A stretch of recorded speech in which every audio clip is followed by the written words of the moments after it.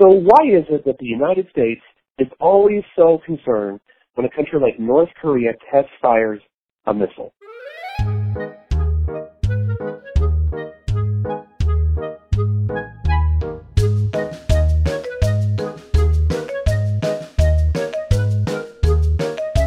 I'm Mr. Batain.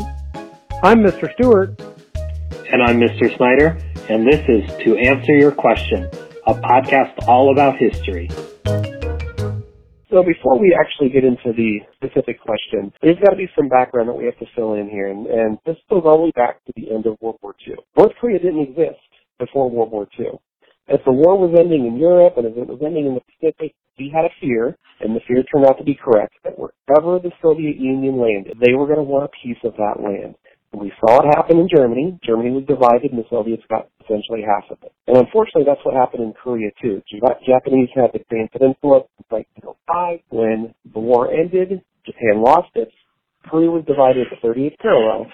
So now you have a situation where the North is communist, under the control of the Soviets, and the South is going to be a democracy split up amongst the Allies. And so that's kind of the scenario that played out at the end of World War II that created North and South Korea. Yeah, and after, Japan leaves because they surrender World War II, they're out of Japan. You really have, like you said, the two Koreas, and they're very different in political ideologies as well. I mean, you have a communist dictator, Kim Il-sung, controlling North Koreans, and you have a more pro-democracy, but still a little bit of a dictator, Syngman Rhee, who is control of South Korea. And the interesting thing about that setup is, you think of the Koreas today, and the South is wealthy and prosperous, and the North is dirt poor.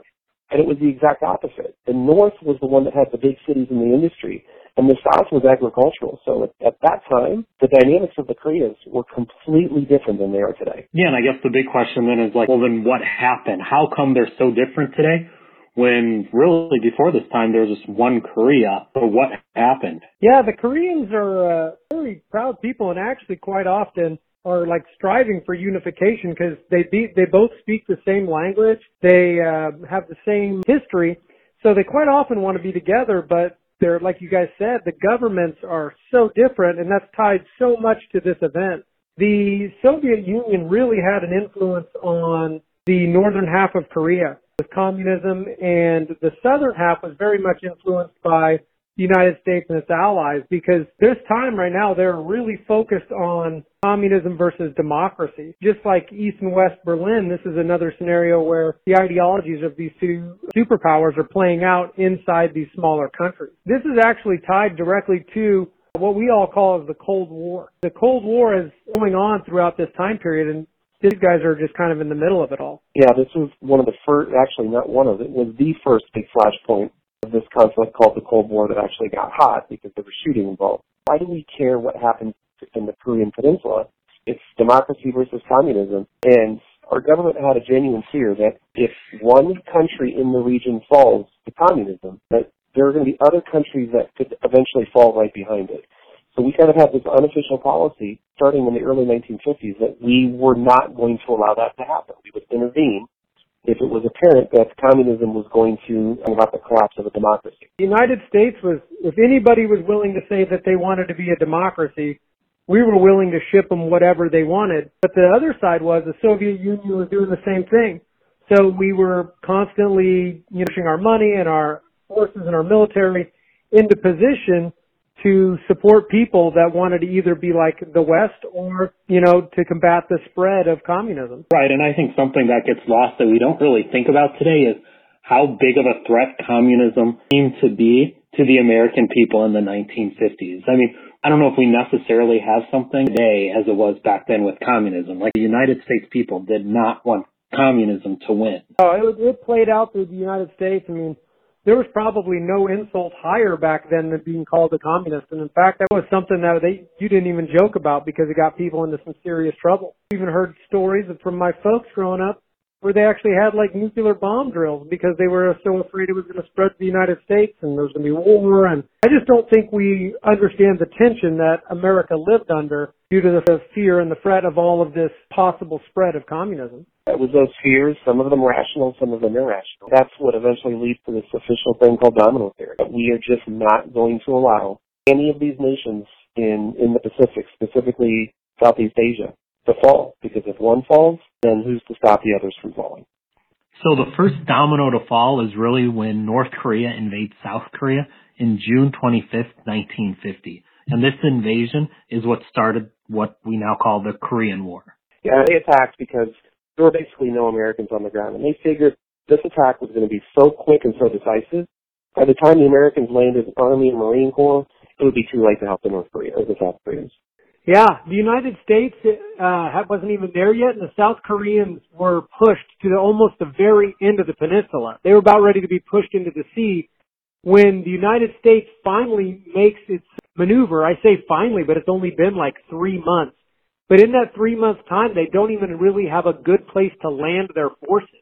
So what they have to do becomes known as the Incheon Landing.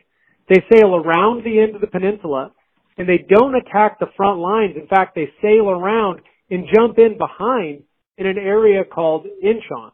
This becomes known as the Incheon Landing. This creates a two-front war for a very brief amount of time, trapping the North Korean forces in between the South Koreans and the Americans, and they were pinched in, allowing them to regain control of the southern half of the Korean peninsula. So the war starts in June.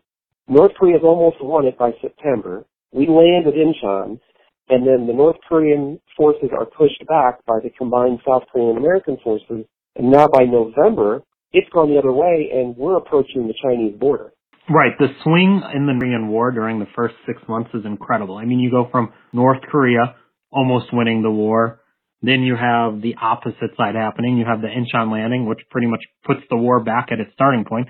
And then the South Korean forces and U.S. forces pushing the North Korean forces back to China. And both sides at one point within this first 6 months almost win the war. You can say there's a new swing in October of 1950 that kind of turns the war back in North Korea's favor.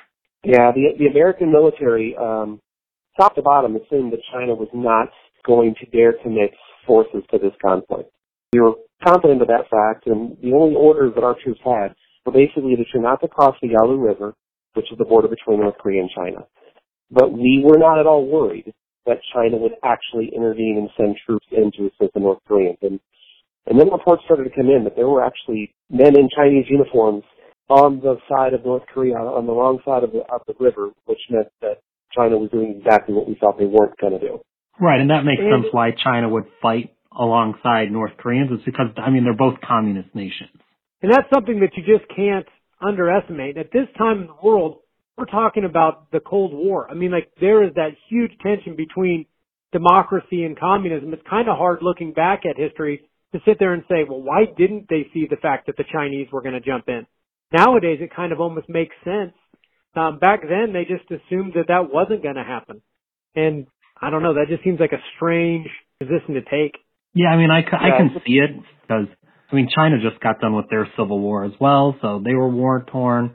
I mean, breathing still from World War II, so I can see why, so to speak, the wool was pulled over our eyes on China entering the Korean War. There must have just been a lot of pressure for the communist nations to stick together at that time. So the commander of the American forces, Douglas MacArthur, who hopefully that name sounds familiar from World War II, he had the solution. He went to Truman once it was apparent that China was committing, and we're going to commit millions of troops. He went to Truman and demanded atomic bombs. He said, you give me atomic bombs, I can win this war.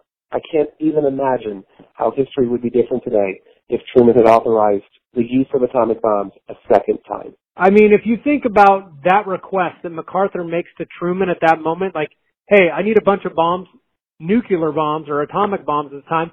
I'm going to go in, I'm going to attack another nation, bomb them into submission, push our agenda across. I mean, this guy was like, we're going to win this, we're going to get it done right now, and I'm going to do what it takes to win, right? I mean, he was going to win. There was no other choice. But I can just see Truman going, whoa, whoa, whoa. That is not what we want, because he can see the dominoes kind of coming the other way. You attack China, now you got problems with the Soviet Union. If that happens, we're in World War III 5 years after World War II then. Yeah, I mean, with Soviet Union getting involved, the Cold War all of a sudden becomes very hot. And I mean, these were real concerns of the United States. I mean, the Soviet Union, it's speculated they had 85 submarines around the Korean Peninsula during the war. So they were monitoring what was going on fairly closely. When we say a bunch of bombs, I mean, we're talking MacArthur wanted anywhere from 30 to 50 atomic bombs to attack parts of North Korea and China.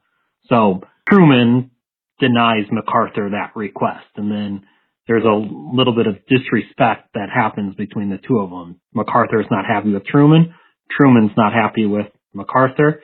And Truman, being the commander-in-chief of the military, relieves or fires Douglas MacArthur of his duty on April 11th, 1951. Which is unheard of in the middle of a conflict to do that. Especially a decorated, leader such as MacArthur, who had done so much for the United States during World War II, only 7 years later to be fired for being overly aggressive, basically. And with China getting involved and MacArthur getting sacked, the line's going to move back. And so now by the winter of 1951, you essentially have the lines pretty much where they were at the very beginning, at the 38th parallel. And you're going to go into this period in the Korean War, which is kind of a stalemate period where there's not a lot of back and forth. But the major thing that happens in the next 2 years, this is when we just go a different route. We decide we are going to just completely obliterate North Korea's ability to produce weapons. And we are going to bomb their cities and factories pretty much into oblivion. And that's what happens for the next 2 years. So the Korean War basically comes to an end kind of right where it started, along the 38th parallel. At that point, it's kind of right where the two lines were, there's now this new thing called the DMZ, the Demilitarized Zone, kind of like this 2-mile wide border full of landmines and barbed wire and monitored on both sides. But it's one of the most tense areas on the planet because technically we're still at war. We've demilitarized that area, but we're still standing on either side of that line, 60 years later. Yeah, both sides sign an armistice. I mean, they sign an agreement to stop fighting July 27th, 1953. But the war essentially does not end, just the fighting stops. There's a difference between fighting stopping and a war ending, and this is just an agreement to stop fighting. Yeah, it's in the word. A treaty officially ends it. An armistice is just an agreement to stop fighting. So this war, essentially, is still a war. They're still running, drills, and we've still got soldiers there. We've still got forces. I mean, if you've ever been to Korea, as I have, you guys would very much know that this is still a presence of the United States. We're still there militarily. A lot of times we forget that, but it's just strange to think that we've just been in a high state of tension over there for so long. Yeah, I think at any moment people think, well, there could be a spark to get this fighting starting again. So, yeah, it's very tense. So just as a quick summary of these end results, territorial gains were non-existent. The border was reset exactly where it was on June 25th, 1950. So no territory changed hands. An armistice ended the fighting at the time. Doesn't mean the war's ended, but it just stopped the fighting. But a major difference, a major end result here is how North and South have changed. Remember we talked earlier, North Korea was the industrial, economic, and military superpower when the war started. You go to today, and most of that is switched. The North is poor and isolated.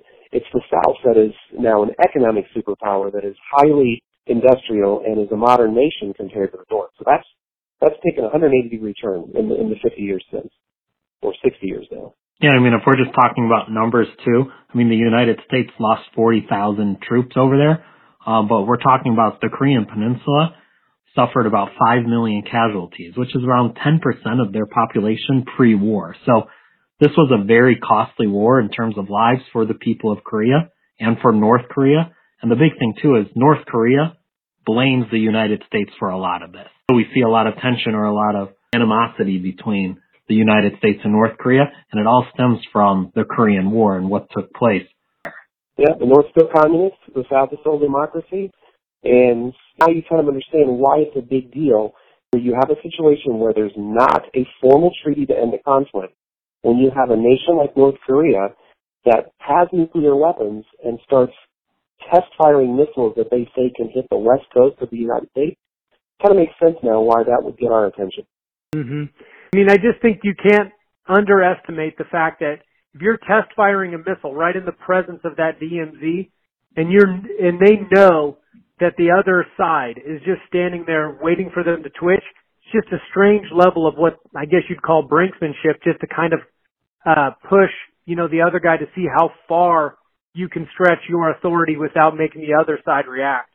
And it's just this strange balance that's been going back and forth by the North and the South. A test-fired missile by North Korea is going to make the United States extremely nervous, especially when you look back at the history. That history has created so much tension on that peninsula. I'm Mr. Stewart. I'm Mr. Patane. I'm Mr. Snyder, and that's what you get for asking the question.